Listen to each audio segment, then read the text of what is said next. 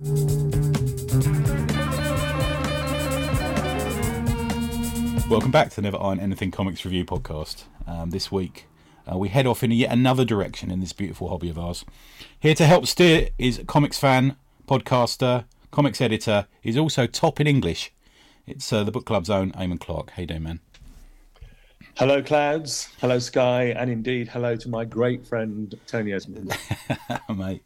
Yeah, good. This has been a fucking joyous couple of weeks. I don't think we've ever shared so much on the WhatsApp about an upcoming episode than this. I think I'm going to say.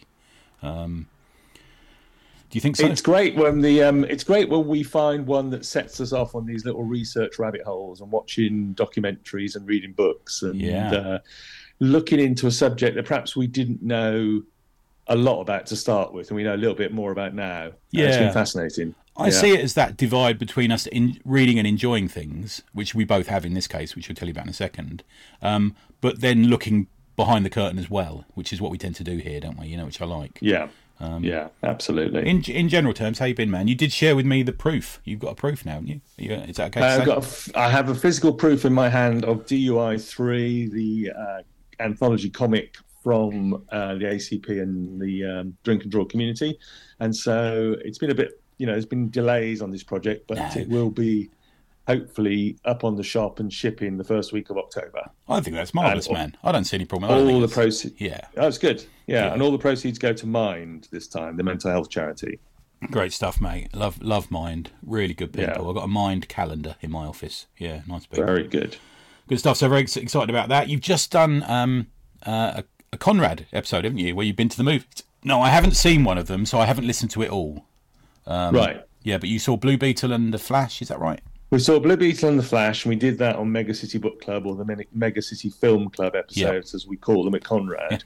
But I'll tell you, the interesting thing about that is that we're now getting all these listener suggestions of films that have got a sort of connection to 2000 AD and British comics. Oh, okay.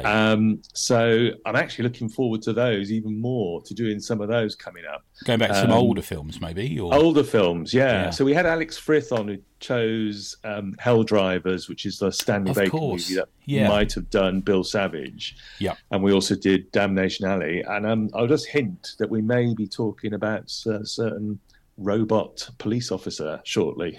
As well. Okay. I know someone would be very jealous if they're not on it with you. Oh, right. One of your co-hosts. Yeah, maybe. Yeah, but he'll definitely be listening, as will I be. Yeah. That's good stuff, man. What about sort of comic-wise? What have you got coming up? That's a good question. What coming up on the Mega City Book Club? Yeah. Well, out tomorrow we've got an episode about Action, the Pat Mills comic from the 1970s that caused all the trouble. There's a tie-in to that in what we're going to be talking about in a minute as well, isn't there? Yeah, there is. Yes. And then 2 weeks tomorrow, I've got an episode with yourself, Tony Esmond, talking about the Light and Darkness War from Tom Veitch and talking about some Cam Kennedy. We went full hippie on that, didn't we? We became hippies for the day. Yeah, that was great stuff, man. Marvellous. Yeah. So that'll be out in 2 weeks on the Mega City Book Club. Action comic tomorrow, Light and Darkness War. We've got some Tammy coming up. Oh, nice. One of Pat Mills has got Requiem Vampire Night coming up as well. Nice. Yeah. The art on that, man, blows me away. It's astonishing, Yeah. And sells so well in France. You wouldn't believe it. Yeah, absolutely. I know. Out there. Yeah, it's great. The Pat Mills pension fund. Exactly. Yeah. Some. Definitely. Yeah, he might be spending it on some red wine with me in the new year. Jolly good. Yeah, good. Good. So now you've suggested this. I suppose a couple of months ago. We've been raiding garages and eBay to look at stuff for this, haven't we? We have. And there's a little link into our buddy Simon Russell, who refers to this chap as his god. He says he's so good. He loves him, and I can see why. So who have you chosen for us to talk about? So today, Tony, we are going to be talking about one of the giants of British cartooning, let's say, rather than comic books. We're going to be talking about Ronald Searle, and we're going to use as our jumping off point, we're going to use the book Down with School, the Nigel Molesworth book from 1953, written by Geoffrey Willans, but obviously illustrated by Searle himself. Yeah. And I've named this the Zoom call we're on with Down with Podcasts, and purposely spelt it wrong as well, which did amuse me for about 5 minutes this morning. Good. He is a man who just does. I mean, saying he's fascinating doesn't do this geezer justice, does it? It really doesn't. And very perhaps a little bit more. We'll get into it, but a little bit more multifaceted than you might imagine if you've just been exposed to maybe St Trinian's or Down with School or something like that. And again, and I know it's something we've talked about before, Eamon, he is the creator who, like many, is better known in France and Germany than he is here in a way, you know? Well, yes. I mean, there's a Pat Mills parallel. Yeah. Because, and it also, to me, it sort of ties back to an earlier podcast we did, because like Robert Crumb, Ronald Searle, at some point in his career, sort of self-exiled himself to France and spent the rest of his life living in and working in France, where he was, it seems, sad to say this, but he was much more appreciated as an artist than he was here, perhaps, in the British Isles, sadly. Yeah. I mean, why isn't he a knight? He should be a knight or something. He should have been. Yeah, it's just unbelievable to me that he isn't. When you look at some of the bloody doofuses who are, maybe didn't donate enough. Who knows?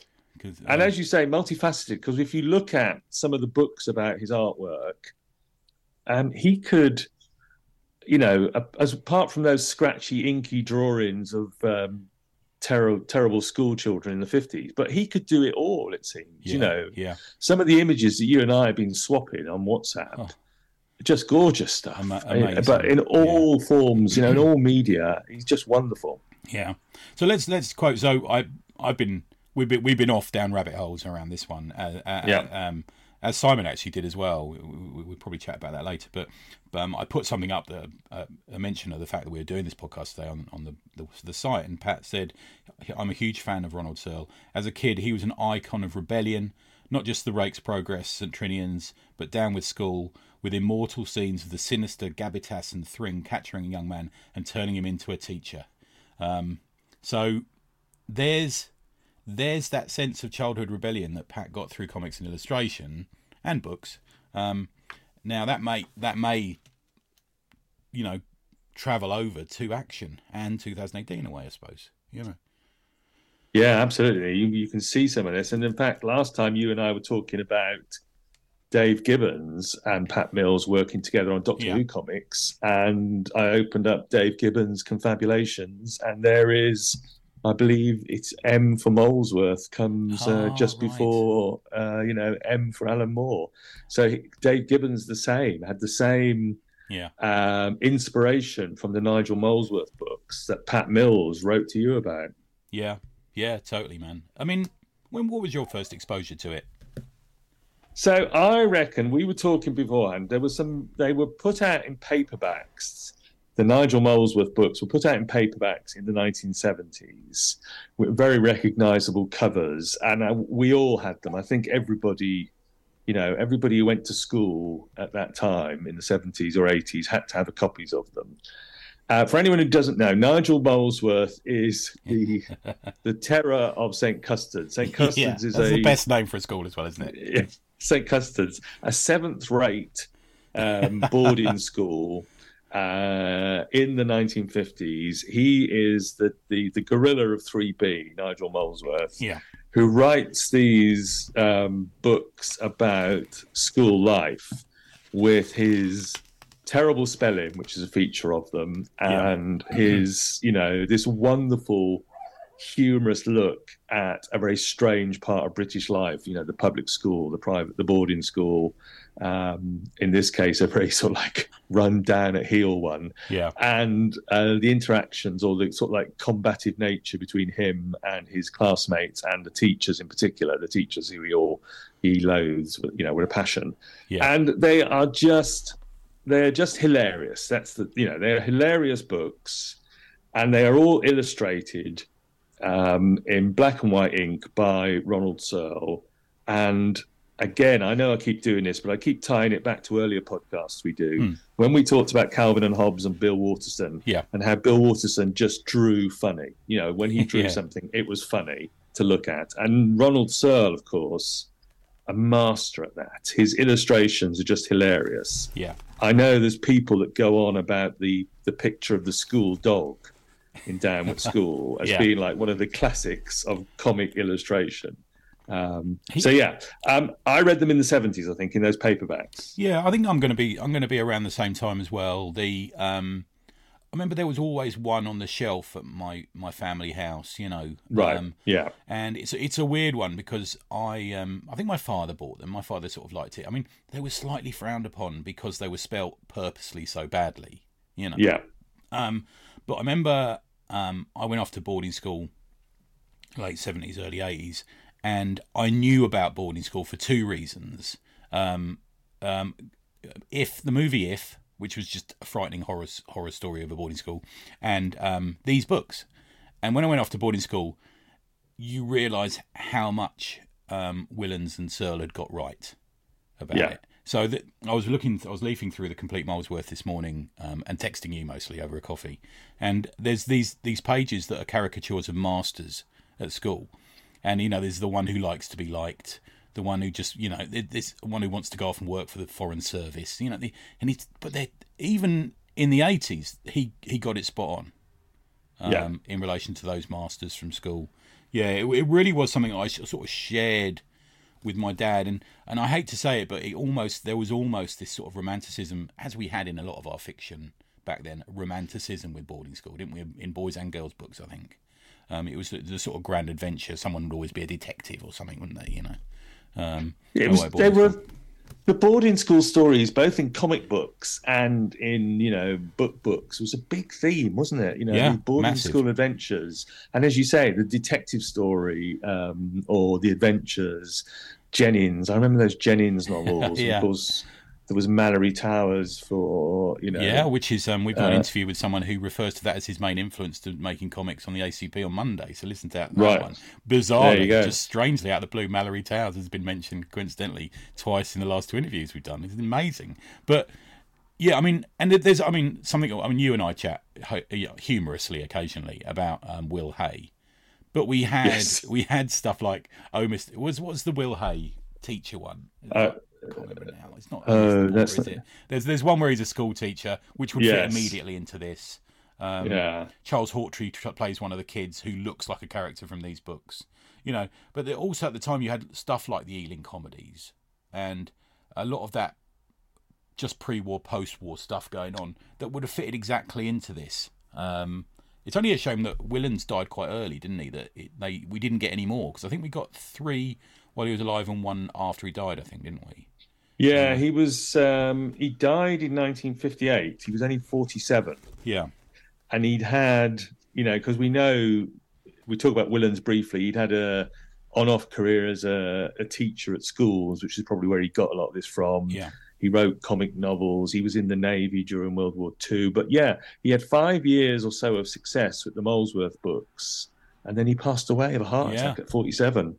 Yeah, like blokes used to do. Yeah, there was all that smoking and drinking, lighting bits and stuff back then, wasn't it? Yeah. Let that be a warning to everyone. But he was also, interestingly, a school kid at the same school he became a master at. Right. Which I think there's definitive parallels. I think his life translated into fiction, I think, on occasions in this book. Yeah, absolutely. Yeah, he served in the Second World War on HMS Peony and HMS Formidable. He also wrote a George Cole movie called The Bridle Path, which you were pointing out earlier leads back into the St. Trinian stuff, which we'll talk about in a minute. And he also wrote a book on Peter Ustinov. Oh, right, yeah, of course, yeah. The world of British movies was a real hobby back then. A lot of the picture magazines and the film magazines were about the time. It was a big thing, I think, for publishing and the British economy and the British people and stuff. And there's a great quote I found of him which says, "History started badly and has been getting steadily worse," which is just typical of this dude. Yeah, yeah, absolutely. Now we're going to move on to the life of Searle in a second, but let's just stick with Molesworth for a minute. Nigel Molesworth, the Gorilla of 3B.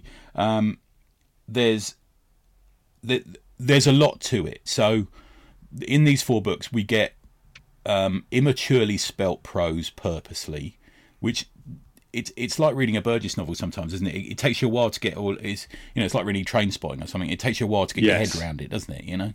It does, yeah. You need to get familiar with the sort of like the spellings and the language, and it almost helps to just read it out loud in a way. It does, but yeah, it's one of those novels where you have a slight language to learn when you get in there. Yeah, and of course the language of a boarding school of this decidedly down on its luck boarding school. Yeah, and this was a time of canings and slipperings and just feral children running around. It really was. And then, of course, there's this bizarre thing that I came across this morning, which is this Harry Potter connection. Now, there's a reference in, I think it's Down with School, where Molesworth is writing a fictitious play that's called Hogwarts. Now, that's right. So got me thinking. I'm not a Harry Potter fan. I've not read the books or seen the movies or anything, but I'm aware that Hogwarts is it the name of the school he goes to, isn't it? Yes, that's the Harry Potter school is Hogwarts. Yeah. Now, if you read into the term Hogwarts, I think J.K. Rowling has told people she got it from seeing a plant or a flower at Kew Gardens or something. But there's so many when you start thinking about it. There's so many parallels between. Even looks like a fat version of Harry, doesn't he? A little bit. Yes, he does. Like a messy version. Messy version of Harry. It's a weird coincidence, which I'm going to call it that because I don't want anyone to sue us. But there's a weird coincidence there somewhere, I suspect. It's a strange one. Well, I mean, what can we say politely is that we know that J.K. Rowling's read a lot of stuff. She took influences from a lot of stuff, we all do. So, of course.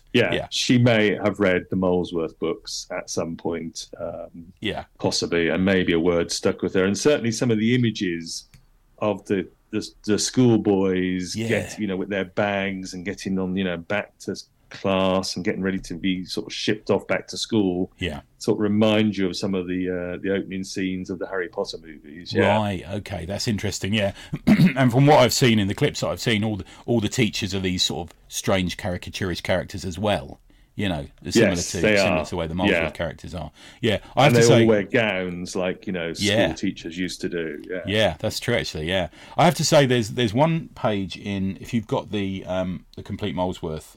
I think it's page 110. There's a moment where they're all the people are coming back from what we used to call Exeat, which was every third weekend you'd get a weekend at home if your parents were in the country, and all the kids would disappear off, and us who didn't get home for Exeat because our parents were in the forces or anything, were stuck at school with like the 8 kids and one brother to look after us. But when everyone sort of poured back into school after Exeat, that was what it looked like, carrying trunks, different shaped parents, in different shaped cars, kissing their kids or not kissing their kids, or this sort of thing. It really brought it back for me. It really did. Yeah, so well done. It's one of those illustrations where you look at it and you just keep seeing bits going on, that Searle has put in the background, more details, and all in his wonderful, black, inky style. Yeah, so good. We're going to get onto a little quote that you and I both wrote down about our favourite quote about his line art. Now, let's talk a little bit about Ronald William Fordham Searle, born in Cambridge, 1920, died in 2011, aged 91. They survived, these cartoonists. It's lovely to see some of them. You look at the mad guys. Some of them made it almost to 100. Left-handed, interestingly, which became lucky for him later on when someone decided to crush his other hand. Not born from an artistic family or anything, born to reasonably humble beginnings in Cambridge, and he was described as a townie. There's a great documentary by Martin Rowson, which you can find. I think it's done for the BBC. You can find it on YouTube. BBC4 documentary, Yeah, and Rowson's great. I know he's a big fan. I met Rowson at a convention in America once, and he brought with him a Ronald Searle ink pen that we all held and had pictures with. I've sent you a picture of an eye of. You sent me a picture, just brilliant. Yeah, he loved him. So he was a massive art fan and did have stuff published before the war, very briefly. He was the only non-student to get published at the time in the Cambridge University. It was like a magazine, I guess, or something like that. Granta, the magazine. That's it. Yeah. And after an issue, he signed up for the Royal Engineers and went fighting in Malaya. But he'd actually submitted to the magazine Lilliput, which was an establishment magazine. You know, it'd been about for decades. And the story goes. Now, I'm not sure about this story. I mean, I'm not sure whether it's true, but it certainly sounds lovely. Whereas as he stepped foot into a battle, I think it was in Singapore, he looked at his feet, and there was an open copy of Lilliput showing him that he'd finally made it, and there was one of his cartoons in there. It sounds a little bit too ideal to be true, but yeah. I mean, I've read a couple of versions of it that he probably first knew that his cartoon, the first reference to St. Trinians, had been published in this magazine Lilliput. He probably found out when he was in Singapore, and whether it was like, as you say, just on the floor when he was sort of being sent into action, or whether he saw it on a newsstand or everything, slightly different versions. But he found out basically when he was in military service that he'd actually been published. Yeah. Which is marvellous, which is great. And I ordered some, we'll talk about Lilliput in a bit, but I managed to get 4 copies of a Lilliput from eBay for a tenner with free shipping, and just took a punt on them, 1 from the 1940s and 3 from the 1950s.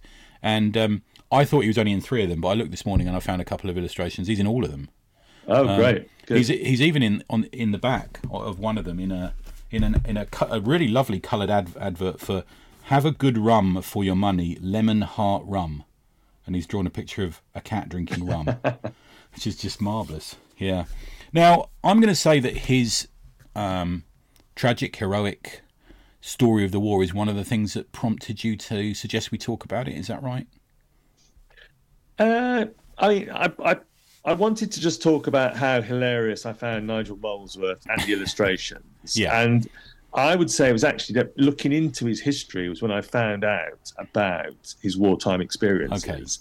And it made everything just more fascinating, also deeply disturbing, very, very, very upsetting stuff that we're about to get into. A strange parallel to when we talked about Shigeru Mizuki. Was it Mizuki's? Yeah. Who was probably on the other side of some of these battles, I'm guessing. Exactly, on the other side, onwards to our noble deaths. Yeah. Because we're going to be talking about, as you say, the sort of Pacific War, as it were, and in particular the prisoner of war experience of British soldiers. Did you want to mention what happened to him, man? And did you want to say what, just briefly an overview of what actually happened to him in the war then? Well, as I understand it, he was sort of posted to Singapore and was not there all that long before the surrender at Singapore, that Britain surrendered to the Japanese. And, of course, all the British forces there were then prisoners of war. Yeah. And he was in at least a couple of prisons, but he was sent specifically on a terrible death journey to work on the infamous Burma Railway, the bridge on the River Kwai stuff. He was sent to that sort of experience. He worked on the Death Railway, as it was known. He had the most awful, horrendous time. God, it haunts you, doesn't it? Just hearing about it haunts you, man, I know, it's awful. The death and the disease and the suffering of British soldiers.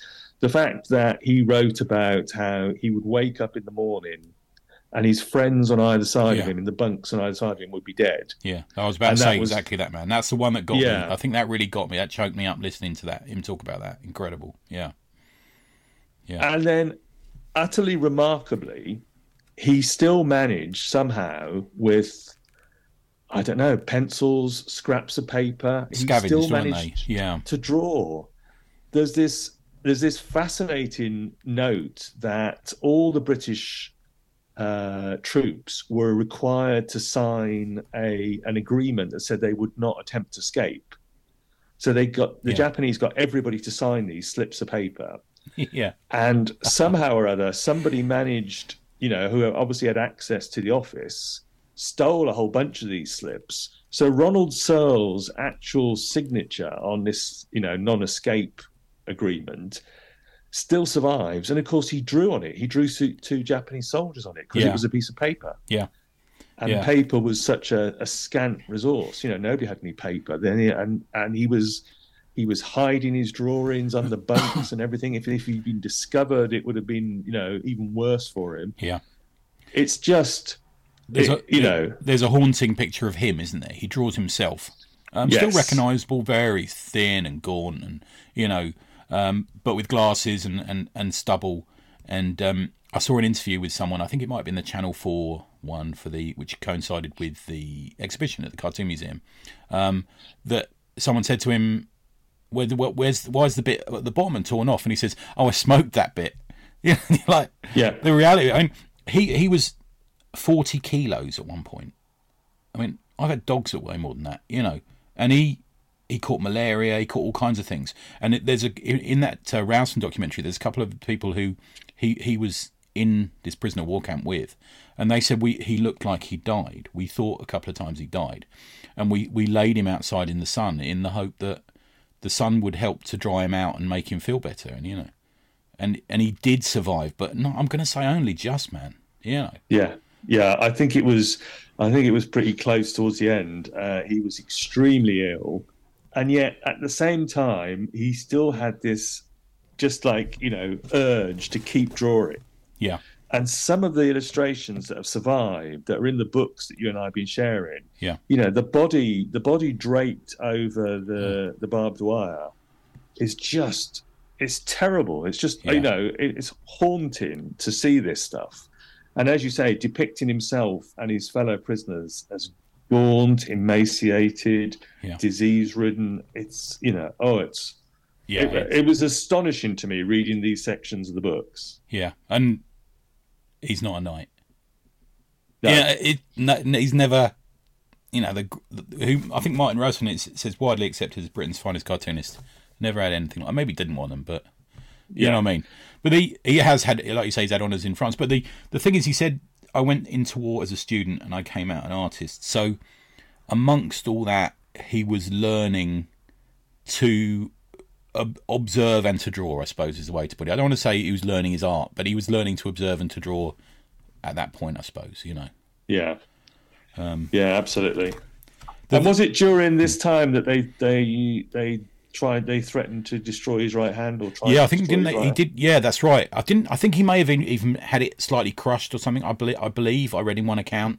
But of course, he was fine because he drew with his left hand, and he's lucky, he says, because the art school he went to was, for the times, reasonably progressive, and the fact that they didn't, because often they would bind your left hand if you drew with it and make you learn with your right hand. Some of these schools, even handwriting, I think, was the same at some boarding schools. But he was lucky in that they hadn't, and he continued to the day he died to draw with his left hand, which is great. So like you say, he was working on the railway, and I think the story goes that every piece of wood in that railway represents the life of a British soldier, which is quite horrible. And then he was at Changi prison as well, and when at the end of the war, he never made it back to fight in the war, but at the end of the war he was liberated and eventually made it home. And there's this wonderful account about him in the Rowson documentary about him almost having to relearn his life. When he came back, he travelled, and I think this could be put down to the fact that the reason he did travel a lot in his life was the fact that he was confined for so long. But he came out and did this. We've got all this marvellous reportage that he does around the world. If that was it, if that was all we were going to talk about, that would be the most important thing you and I have probably talked about this year. But it's not, though, is it? He continues on. He becomes greater even than that, I think. If we had his wartime drawings and then we had St. Trinian's and Molesworth and he'd stopped, it would still be astonishing. But actually, what he went on to after the school stuff, that he himself, never thought of it as his best work. The stuff he went on to, and as you say, his urge to travel around the world, to report around the world, to bring back drawings and bits of artwork that he did of what he saw around the world. His devotion to the refugee problem after World War II, which became a project that he did, I know, with Punch, and it was then published as a book, where... Because again, we read about this stuff. 40 million people in Europe were displaced after the war. And still, like 15 years after World War II, Europe was still dealing with this refugee crisis. Yeah. And Searle reported on it and came back with these wonderful drawings, in which the characters that he draws, I'm looking at one page now in the book, where I know we're going to talk about his thick inking of figures, but in these figures are almost like ghosts haunting the scenery. Yeah. And you can see the lines of the dormitory behind them. Yeah. It's absolutely amazing. Everything he does, every person he draws is an individual from the others, which I think I admire as well. There's a personality to every single person, which, is very important when doing that sort of reportage reporting, I think, I think it's probably worth now, because we didn't give it a shout at the time, but you very kindly sent me Ronald Searle Graphic Master, which is the book, I believe, that was produced in 2010 for the Cartoon Museum exhibition. Designed and typeset by Simon Russell, because I posted it on our Slack saying, "Oh, thanks, Simon, for sending me this book. It's marvellous." And Simon said, "Oh, I helped in that," and he did. It's brilliant. Yeah, it's probably my favourite piece of art from Searle is in that book, which we might talk to in a bit. But let's just so that was the 2010 Cartoon Museum exhibition or retrospective of Searle. There's a book, catalogue book. Is it Steve Bell? There's the introduction for it, I think. Yes, it is. Yeah. There's and in the back, there's a lot of there's a number of artists who've taken homage. So Ralph Steadman, Roger Lord. There's Mike Leave, and there's a lot at the back actually. I have to say, Bell is surprisingly normal when you see him talk. I don't know why I thought he was going to be this crazy person, because I do like his cartooning, but surprisingly normal, which is nice.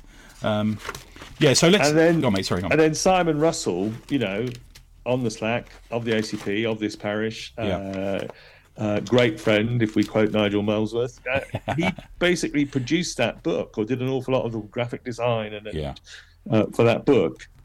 And it's wonderful. And I picked it up on eBay and passed it on to you. So, man, it's great. Well done, Simon. Real quality book as well. He's got that sort of heavy paper on it and everything. Yeah, it's lovely. Cool. Yeah, my favourite piece of art in that is just right. I was educating some American friends on an American Slack about it the other day on the EOC Slack, going, look at this.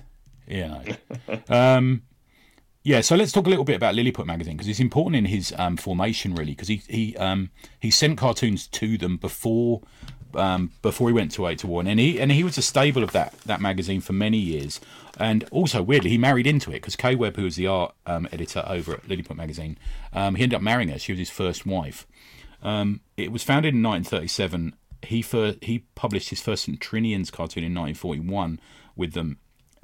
British Monthly, short stories, celebrities, articles, quite a few gag cartoons, quite a few subtle nudity. There's a lot of, each issue seems to have something like where to go sunbathing, or this is what women look like, who the statues of them are, and stuff. It's just, the Marilyn Monroe nudes are in an issue I own and stuff like that. So it's, as I said, available very cheaply. I bought 4 issues off eBay for only a tenner. Contributors include some great people: Nancy Nutford, who was a novelist for Love in a Cold Climate; H.E. Bates, best known for Darling Buds of May; believe it or not, Alistair Crowley. Oh my God! It's in it. Yeah, Write What You Want, which should be the least of 800 words or less. C.S. Forrester, who did. I'm a big fan of the Hornblower novels. Another thing that I shared with my father growing up was the Midshipman, Hornblower, and onwards. Max, who was a parodist, aka Henry Maximilian Beerbohm. The covers.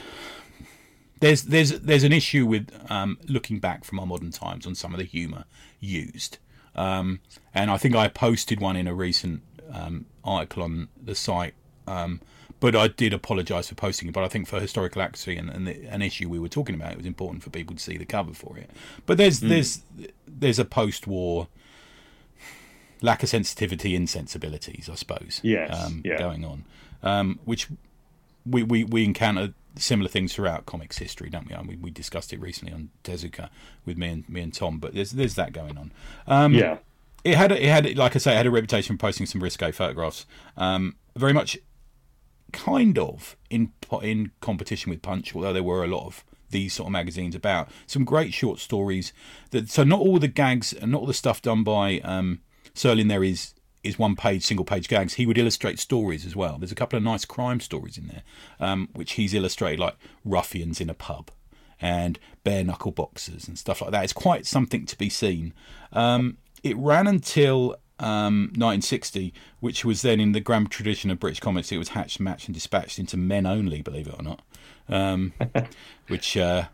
that would have been a surprise to the newsagent, wouldn't it? Yes, yeah. But I think it was a different magazine then. Yeah, it certainly became that way, didn't it? Yeah. Or Hunt Emerson, actually. Me and Simon were talking about this on the Slack, on the Drink and Draw the other day. Hunt Emerson regularly appeared in Fiesta magazine. You know, there's that big crossover with British cartoonists and pornographic magazines, if we want to call them that, or they're innocent, yes. More innocent times, Simon. Yeah. Yes. Do you have any particular, if you were going to pick up a book by him, is there any sort of area that you would go for in particular? I mean, I've just ordered. I'm kicking myself that it hasn't arrived, but he did a book on London in the 50s and early 60s, the streets of London and characters in the street and stuff like that. And I am absolutely jonesing for that to arrive. I can't wait. I think that's where I sort of my love for his work sits, I think. What about you? Well, I'm very taken with the idea of post-war Britain and post-war Europe and the incredible upheavals that were going on. I'm sort of taken with the idea of tracking down his Refugees book, actually. Okay. And looking at that, just because I find that period of time at the moment, I'm quite interested in that. Yeah. And looking at the illustrations in this, because I've got the biography by Russell Davies, and looking at the illustrations that he did on some of his European and world tours, I'm quite interested in those at the moment. Yeah, I get you.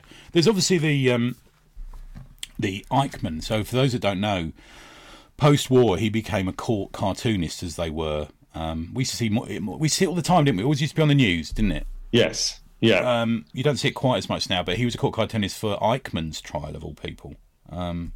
Adolf Eichmann, which is the infamous trial where he kept saying all I did was follow orders throughout the trial. And that's quite interesting. It's to see him drawing so seriously, but to have that touch of cartooning about it. It's a strange one. And there's some of his Old Bailey cartoons in here as well. Oh, right, that he did, yeah. And I know I spoke to you because my son is a barrister, and he says that just about every barrister he knows has got a copy of the Nigel Molesworth picture of him appearing as a barrister. Yeah. Yes, absolutely fascinating. Eichmann trial and court cartoonist, as it were. Yeah. We haven't mentioned St. Trinian's. I think we perhaps should. St. Trinian's became something of a weight round his neck, I think, didn't he? He got a bit sick of it, didn't he? He bombed it or something at one point. Is that right? Yeah. He killed off the school in a book. What was it called? Souls in Torment in 1953. So he comes back after the war. He gets this successful run of St. Trinian's cartoons in Lilliput. Yeah. They get collected in books. They get turned into films. Yeah, we didn't realise there's been 7 movies made of. Seven St. Trinian's movies. 2 modern age ones and 5 from way back then. And they had the people in them, didn't they? All the big characters of the time were in those movies. Yeah, absolutely. All the big British actors. The country went in a rather bonkers post-war state, went a bit St. Trinian's mad. It became a real thing. We'd almost say it was like a flash mob thing with people turning up dressed as schoolgirls. It really was, wasn't it? Yeah. Yeah. And committing, like, there was this sort of fake smash and grab committed by some of them. Have you seen that footage? Yes. Where they turn up at a shop, smash the windows, nick a load of stuff, and then they all run off with their hockey sticks over their heads and stuff. It's like incredible. Yeah. And Ronald Searle, I mean, I'm sure you might have included this anecdote as well. He always said that St. Trinian's to him was that, he was a chef, and that once upon a time he made this rather good jam tart. Yes. And that people just keep going on about the jam tart all the time and don't talk about all the other stuff he's done. Yeah. And so St. Trinian's actually became a little bit of a weight around his neck, something that he wanted to shed and move on from. Yeah. I think we're fortunate that Jeffrey Williams said to him, "I've got this Nigel Molesworth character that I did as a diary in Punch, and we could do a book of that." Yeah. And that, you know, that he said yes, because you could see him probably thinking, "Oh, I've had enough with naughty school kids, and you know, I want to do other stuff." But fortunately, he did the Molesworth books, and of course they were also a huge success. Yeah. And I guess helped him in a way have the sort of lifestyle that he wanted, you know, to get away from what he'd been through during the war. Yeah, and I guess we speak, you and I speak about particular comic creators often, and there's very few who have more than that one big iconic character, aren't they? You know, Dave Sims suddenly strings to mind. You know, he had the Cerebus, but has he really ever been successful with anything else? And then probably, you know, he's tried and he hasn't, and that's quite common, I think. But to have these two evergreen, super popular to the modern, you know, common man, you know, it was incredible, really. You know, a lot of the cartoonists you see in these issues of Punch and Lilliput and stuff, and there's, you know, a good 10 of them who are, you know, brilliant cartoonists. They never hit the big time like he did, but he managed it twice, which is great. Yeah. And, you know, as you say, St. Trinian still lives on to this day, and Nigel Molesworth, people, you know, even people who haven't actually read the books will still sort of know about the character of Nigel Molesworth, you know, and we'll use expressions like "any fool know" or whatever. Yeah. Completely. Yeah. Whiz for Atoms. I don't know why, but that just keeps jumping into my head. I think it was on my shelf. Whiz for Atoms is such a great expression, you know. Yeah. Whenever I came back from holiday and went back to work, it always felt like back in the jug again. Yes. Yeah. And it's phrases I never remembered came from him until you very kindly got us to talk about it, and I remembered. Oh, of course. You know, there's a comic he does about because he mostly did one panel illustrations, but he did do the odd comic here and then. Odd, he did a few, and there's one of Molesworth trying to hit a ball, and he manages to hit, and he hits it up in the air and it lands on his head and all this sort of thing. And I mean, even playing cricket, you know, when I play cricket, just crap like that flashes into my head. You know, just they're so imprinted on us, aren't they? Sometimes, this stuff it's amazing. But the thing is, like, for those that have seen the modern St. Trinian's movies, they're not like that. There was almost something slightly seedy about those modern, you know, St. Trinian's movies about sexy girls in school uniforms. But the cartoon. I'm glad you said it first. I don't consider them sexy. Yeah, but you know what I mean. Well, because as you know, I'm the prude of the Never Iron Anything parish, and I've always been slightly concerned by the British obsession with sexy schoolgirls, and how when you look at the St. Trinian cartoons that Ronald Searle did, they're not sexy schoolgirls. No, then, you know, he didn't do that. And then when they make the films and they get somebody from Girls Aloud or something to do it, you know, it's a bit like that. Well, exactly. Yeah. I mean, in the modern ones, it's Gemma Arterton and it's Tallulah Riley, and in the original, there's the 1950s. I think she was called a sweater model, Sabrina. The sweater model. You know, there's a title for an next tribute book, isn't there? Yeah. Who plays one of the sixth formers, and you think, and they're all about 30. You know. Yes. Yeah. True. Yeah. And they weren't like that. They were these sort of horrible troll-like kids who were just They were the original Sex Pistols to me. They were just little bastards, weren't they? Just anarchists. They were. You know. They were dumpy little schoolgirls who were up to anarchy. And of course, reading the books about Searle, and you look at some of the illustrations of the girls. There's an illustration, I think, of the girls being forced to pull the big heavy roller across the hockey pitch. Yeah. And then there's an illustration that Searle did during the war of prisoners of war being having to do something very similar to sort of level gravel. Interesting. Yeah. On the railway beds or on, you know, where the tracks are going to go. And you see, oh yeah, he's actually bringing some of this stuff out in these tearaway schoolgirls. Yeah. It's a funny one because when he got rid of them at the book release, he dressed as an undertaker. Because he says, right, that's it, that's done. I've had enough of this. Yeah. I'm not having any more of this nonsense. Moving on. Every time he walks down the street, it's like Tom Baker, I suppose, walking down the street and saying, everyone say, where's your scarf? You know, it's a bit like that, isn't it, I suppose? Yeah. He very definitely cast off St. Trinian's in 1953 in his Undertaker's outfit, and even did a cartoon of it. Yeah. Yeah. Well, let's move on a little bit to what we see in his art. So let's go a bit esoteric, a bit academic, and talk a bit about his art. Now, there's so much to talk about here. The best quote comes from Posey Simmons. Have you got it in front of you? Because I know you sent it to me. So Posey Simmons said that of Ronald. She said of Ronald Searle's art. Posey Simmons in the. I'll do it again. Yeah, Posey Simmons in the BBC4 documentary by Martin Rowson says of Searle's line, "It's a line that goes for a walk, and then occasionally he sort of tickles it a bit as well." Yeah. It's I think I wrote down. It's a contained chaos in a way. There's an absurd chaos to his stuff, but you soon realise that he knows exactly what he's doing with it. There's a Hogarth quality to it, I'm going to say, but with a sort of beautifully fresh looseness and energy. Have you ever managed to sort of encapsulate why you like it at all? I thought Rowson was very interesting in the documentary, talking about the classic smooth line that British artists or British art schools he replicates it, doesn't he, on a bit of paper for us? Yeah, he does. Yeah. He does some sort of like illustrations for us, and how Searle says, "No, I'm not doing that. This line is going to vary in thickness. Yeah, the ink. I'm going to show the ink. You know, we know, as you say, he drew with pen and ink." Yeah. And he said, "I'm going to show the ink. It's going to be there. And at some points, it's going to be very thick. Some points, it's going to be splotchy. I'm going to show the process as I'm doing it." And he could draw anything and make it compelling, could make it funny, could make it moving.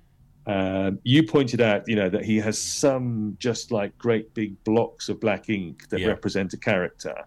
That leap off the page, and then sometimes he's got this straggly line running around things, and with a vignette quality to it as well. It sometimes just sits in the middle of the page, sometimes it leaks out the sides. I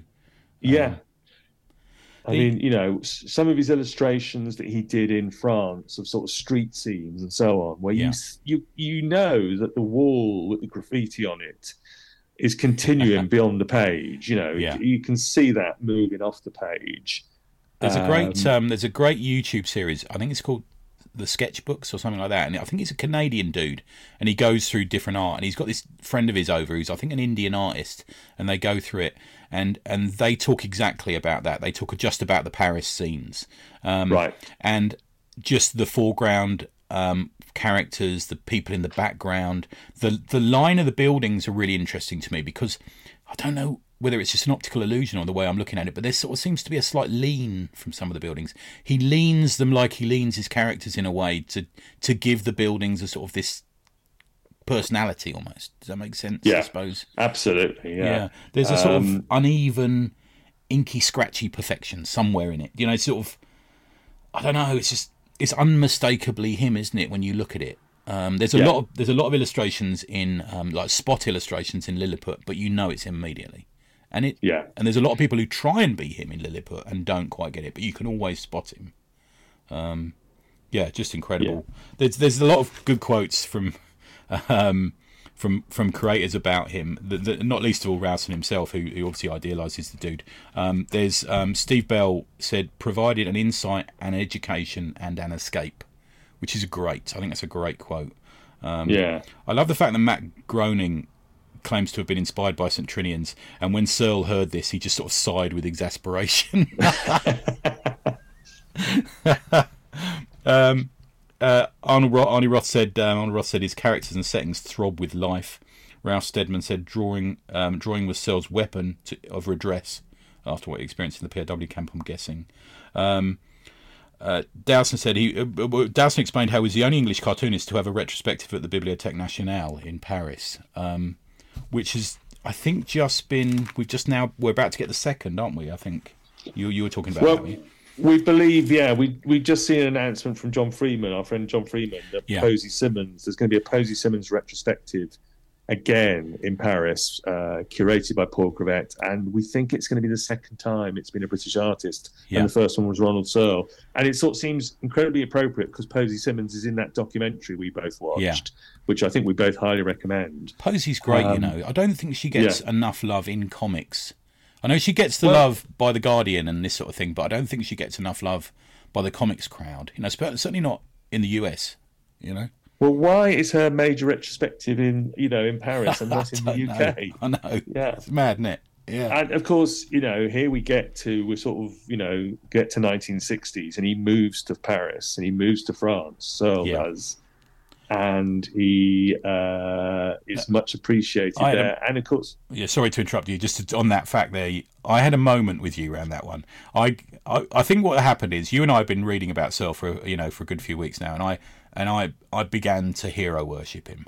I think this is my psychology ran on this, and then I found out that he left his wife and 2 kids and moved to Paris to be an artist, and I referred to it as my Peter Sellers moment, where Peter Sellers leaves his wife to go and because he found an actress he liked or something, wasn't it? And I felt a little bit let down by it, and then I had to have a word with myself. I'm like, what the fuck are you doing? It's ridiculous. He's a human being, same as everyone else, and it's not the worst thing anyone's done in his life. And he's been through some shit, that dude. So I had to have a word with myself around that. I think, yeah. It comes out in the books that he was, like most people, he was a complicated person. Yes. With many shades to his personality. He did, and when you say he abandoned his wife and 2 kids, he did literally abandon them. He just left a note on the kitchen table, and gone. And went off to Paris and never came back, stayed in France for the rest of his life.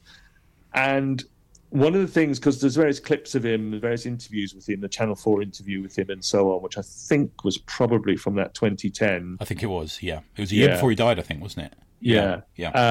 Where you see him in his studio, and of course you and I just love seeing artists in their studios and their working environments.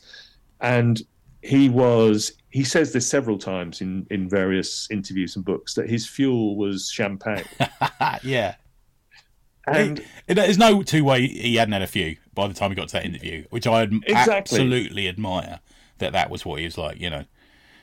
And then I read about what he went through in World War II, and I think, you get all the champagne. You have as much champagne as you like. You do it, man. You go to France and live in the country, live in Paris and then live in Provence, and you fuel on champagne. Because he only moved to Provence, didn't he? Because his wife was ill, to be fair. So he wasn't a man without compassion. Don't view him as that. Yeah, that's what happened. And he was with her till the day he died. I understand, man. Only he wasn't... like you say, he was a human being, but there were a couple of other moments, one in particular that humanised these people for me and endear them to me. I think Rowson's... Well, after the documentary, Rowson didn't hear back, did he? He says, "Oh God, I haven't heard back," But oh well, never mind. And then he got a letter, didn't he? A few months later, in Searle's amazing handwriting, and he says thanking him for it, and he says that's the only piece of Searle art I can afford, but it's framed above my desk. And that's brilliant. I love that. Yeah. And the other one, the big one for me was. I'm a fan of Gerald Scarfe. I'm guessing you are as well. That's cartooning that. He's famous for his big noses in the I suppose there's more to him than that. Yeah. But, and he said he's a bit younger than Searle, and he says he found out where he lived. I think he lived just off Hyde Park somewhere, and every day he would cycle to his house and just about get the courage to knock on the door or ring the doorbell and not manage it and cycle off again. And in later years he became quite friendly with Searle and invited him to his birthday party, and Searle gave him a package, and it was the doorbell. He gave him the doorbell with a note that said, "Always ring my doorbell." And I thought, what a fucking lovely touch that is. How nice is that? That's the best thing ever. We all wish our heroes could be like that, We do, and we worked out that was the 14-year-old Scarfe, wasn't it? Yeah. 14-year-old trying to pluck up the courage to go and see this great artist that he admired. And again, we've exchanged notes about this. Searle, Scarfe, and Ralph Steadman, those great British pen and ink cartoonists. Just I see parallels between them, the way that they use line and the way they use the ink and the way that they show the process on the page. Scarfe and Stedman perhaps take the exaggeration of characters to even further extremes than Searle did. But what great names, I know. What great artists. The art blows me away. I don't know. I've been racking my brain to try and think, who have we got now who does that? Who have we got now who's that sort of fearless on a page? And I can't think of anyone, man. I don't think that instinctual. I'd love to know whether he went down with pencil first. I'm guessing he didn't. Did he? I don't know. So he does. You can find pencil sketches from him, can't you? Yes, you can. Yeah. But most of the stuff seems to be like, I'm just going to put the pen on the paper. Yeah. And let it take it for a walk. Yeah. And it is slightly different, but I once watched Brendan McCarthy draw. He was sat next to me at Bristol, and he just put this ink pen down and drew somebody, and I was like, wow, that's incredible, we're losing that instinctual bravery on the page, I think, maybe, aren't we, with the whole digital thing going on. Not being afraid, because there's a lot of smudges and smears in his work, isn't there? Purposely not, I guess. But the one art piece that, if I had to choose one, we've always got, like, it's a bit like your podcast. There you go. I'll nick this off you. Yeah, page. Yeah, if we had to find one, and one that just like absolutely caught me off guard. There's a book from page 57 in the Graphic Master book. It's called The Obsolete Generation, December 1963. Looks like it's got some pen and ink, but with some light watercolour work on it, of a couple sitting on a bench. I think they're in an underground station, and there's a darkness and a character, and they're the forgotten generation. But at that point, they were probably the generation who fought in World War I and World War II, forgotten, sitting there poor on this bench, and it's so amazing, just brilliant. I put it in, as I say, I put it in the 11 o'clock comic Slack, and someone wrote on it, that'll be me in 5 years. Maybe it's the effect of me just getting old, but yeah, it just blew me away. Is anything in particular that really came for you, man? Or the big discovery was his work from the war, the stuff that was smuggled out, and some of those which are just simple pencil drawings on scraps of old paper. Are just breathtaking in what they reveal. I mean, that's been the big discovery about looking into his life. Yeah. And the strange parallels that we've talked about with other artists that we've considered, and then later on, because he did do colour work as well, and some of his colour pages, his watercolour and ink pages, are just astonishing. What's that one you sent me today that has the sort of orangey red? I know, that is just... Yeah, the crucifixion of a thief from Shanghai jail in 1940 something or other. See if I can find the page in this book. I've got the biography in front of me, and I'm just flicking through the pages. But yeah, that's just absolutely astonishing page. It should you look at that and you think, well, he could be. He could be Francis Bacon. He could be that sort of totally who came to mind with me, man. With that, there's that twisted nastiness to it that you get with Bacon, isn't it? It's just oh wow, and he like you say though, he had this career where he could do full on Ealing comedy, genuinely funny comics, through to these ones we've just mentioned there, the ones that just have this huge emotional gut punch on you and he nails personality every single time. And I was a kid in the 70s, late 60s, early 70s in London, and some of those characters were still about. You'd see people, guys who worked on the roads who'd buy a different suit every week, and and some of the London he described. I just wish this London book had arrived because I'm really jonesing for it. But some of the sort of London and the city places he describes there, just spot on, absolutely spot on. Incredibly good.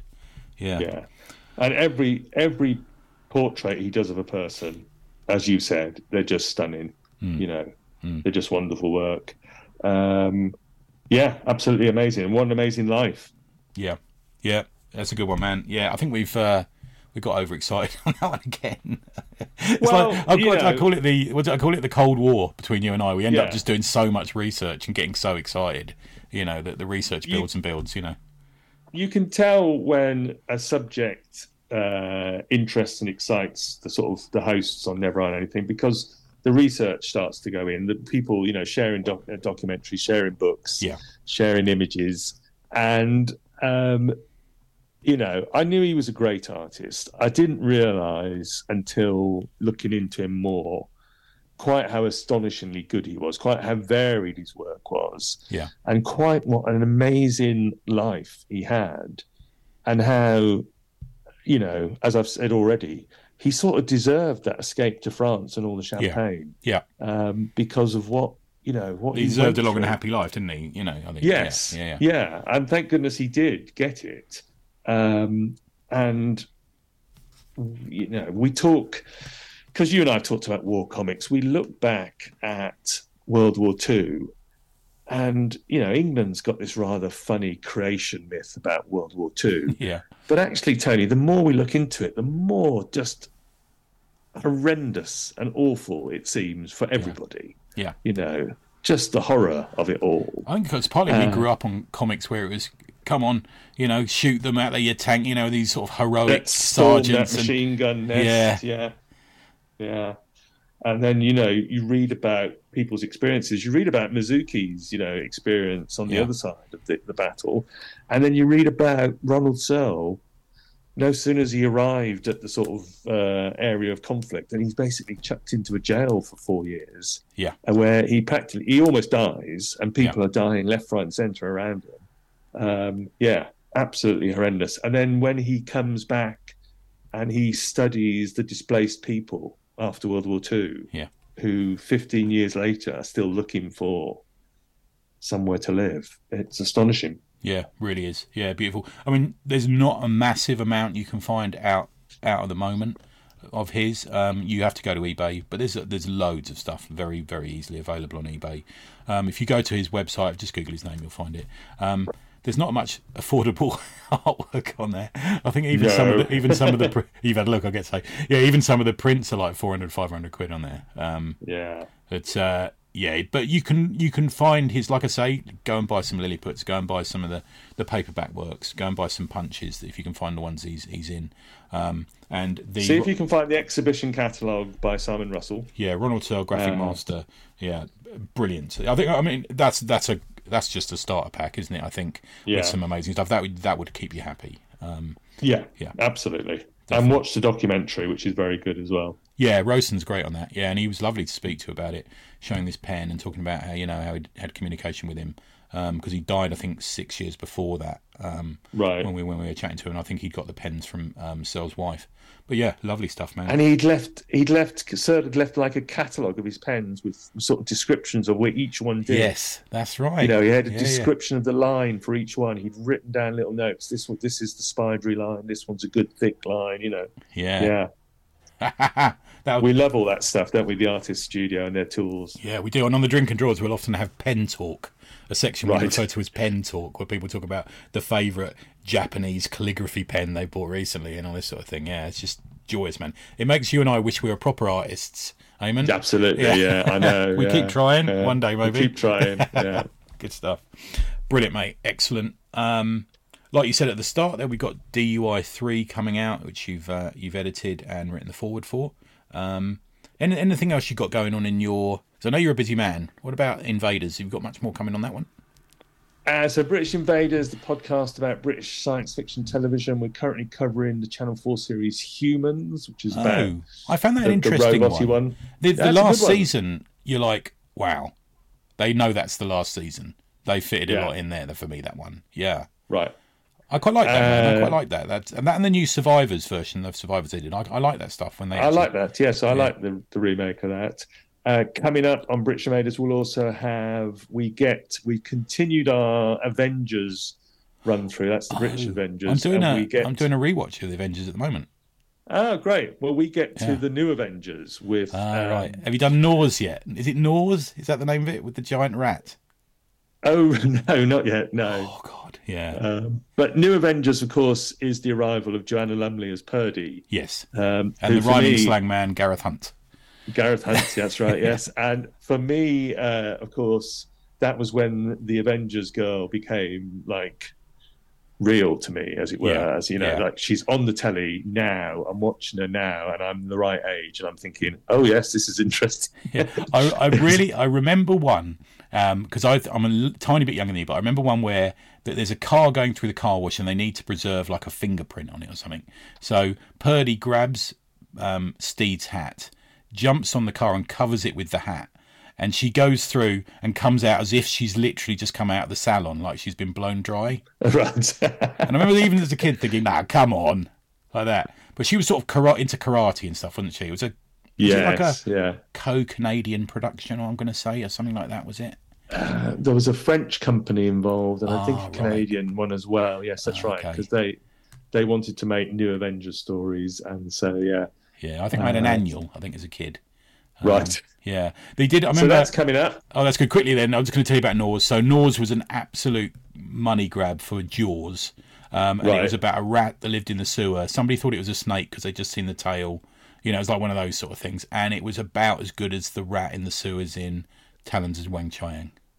Right. In reality, it was terrible. It really let you down. But I remember being told about it by boys at school and thinking this is the most amazing thing. And then years later, it came out on VHS, and I went, oh, okay.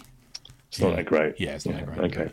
Yeah. Okay. I remember John Steed. I can't remember who. Patrick Manise met someone in the lift, like an English actor, and this English actor was out there. It might have been Michael Caine or someone like that. And he said, "Oh, what are you out here filming?" And Michael Caine, "I'm out here filming la la la la. This amazing film. What are you doing, Patrick?" He says, "I'm doing the Avengers." And he says, "You're always doing the Avengers, Patrick," like that. And I think it's pretty much that was what it's like, wasn't it? I think he did the Return of the Men for Uncle, didn't he? I think, and that was about it. I think, And he shows up in one of the Bond movies. One of the. Of course he does. Doesn't he? Yeah, of course he does. That's right. Yeah. Good stuff, man. What about any other sort of? I know you've always got a little project on the go. Anything you can mention you've got going at the moment, or? No, I'll get DUI 3 out and distributed and get it hopefully in everybody's hands soon. I have got another idea on the back burner, which I'm going to start looking at in more seriousness next year. Oh, cool. This year's DUI 3. And carrying on with the podcast and occasionally bothering my great friend Esmond, the terror of 3B. With madcap ideas. We've got some other books that we might get to on this podcast that we sort of There's one that haunts me. There's one that haunts me that's massive that I could hold the door open with, and I can see it now. It's sitting opposite me. Right. And I was encouraged by it because I saw the creator at SPX, and I wish we'd done it because I could have said, "Oh, we did a podcast," like a nice introduction while he stares at me weirdly, Which I managed to do with Chaikin, possibly. Yeah. Oh right, good. Yeah, Chaikin. He was lovely, man. What he's a character. Yeah. I think he's in the UK at the moment. Talking to him about musical theatre, and you'll be. Well, we did. We talked about theatre, and I sort of mentioned the Globe, and we were just off for about 40 minutes talking about Shakespeare and who our favourite actors were and all this sort of thing. Marvellous. Yeah, absolutely marvellous. Yeah, what a dude. Good stuff, man. So where can we find you on what are called the socials and online and stuff? Head to megacitybookclub.com, find all the episodes there and all the links to British Invaders and everything else, or go to duicomic.bigcartel.com to find out details of DUI 3 and DUI 1 and 2. Good stuff, man. And I meant to mention, Mr. Ennis really enjoys your chats because we were chatting to him at Baltimore Comic Con as well. You got a big mention. Yeah, good stuff. Great. Great episodes. As our mutual friend Conrad says, Conrad's great friend Garth Ennis. Yes. I haven't heard from him for a while. I must message Conrad. Yeah, cool. Yeah. Nice one. Good stuff, man. Good. And we'll speak soon. Thank you, Tony.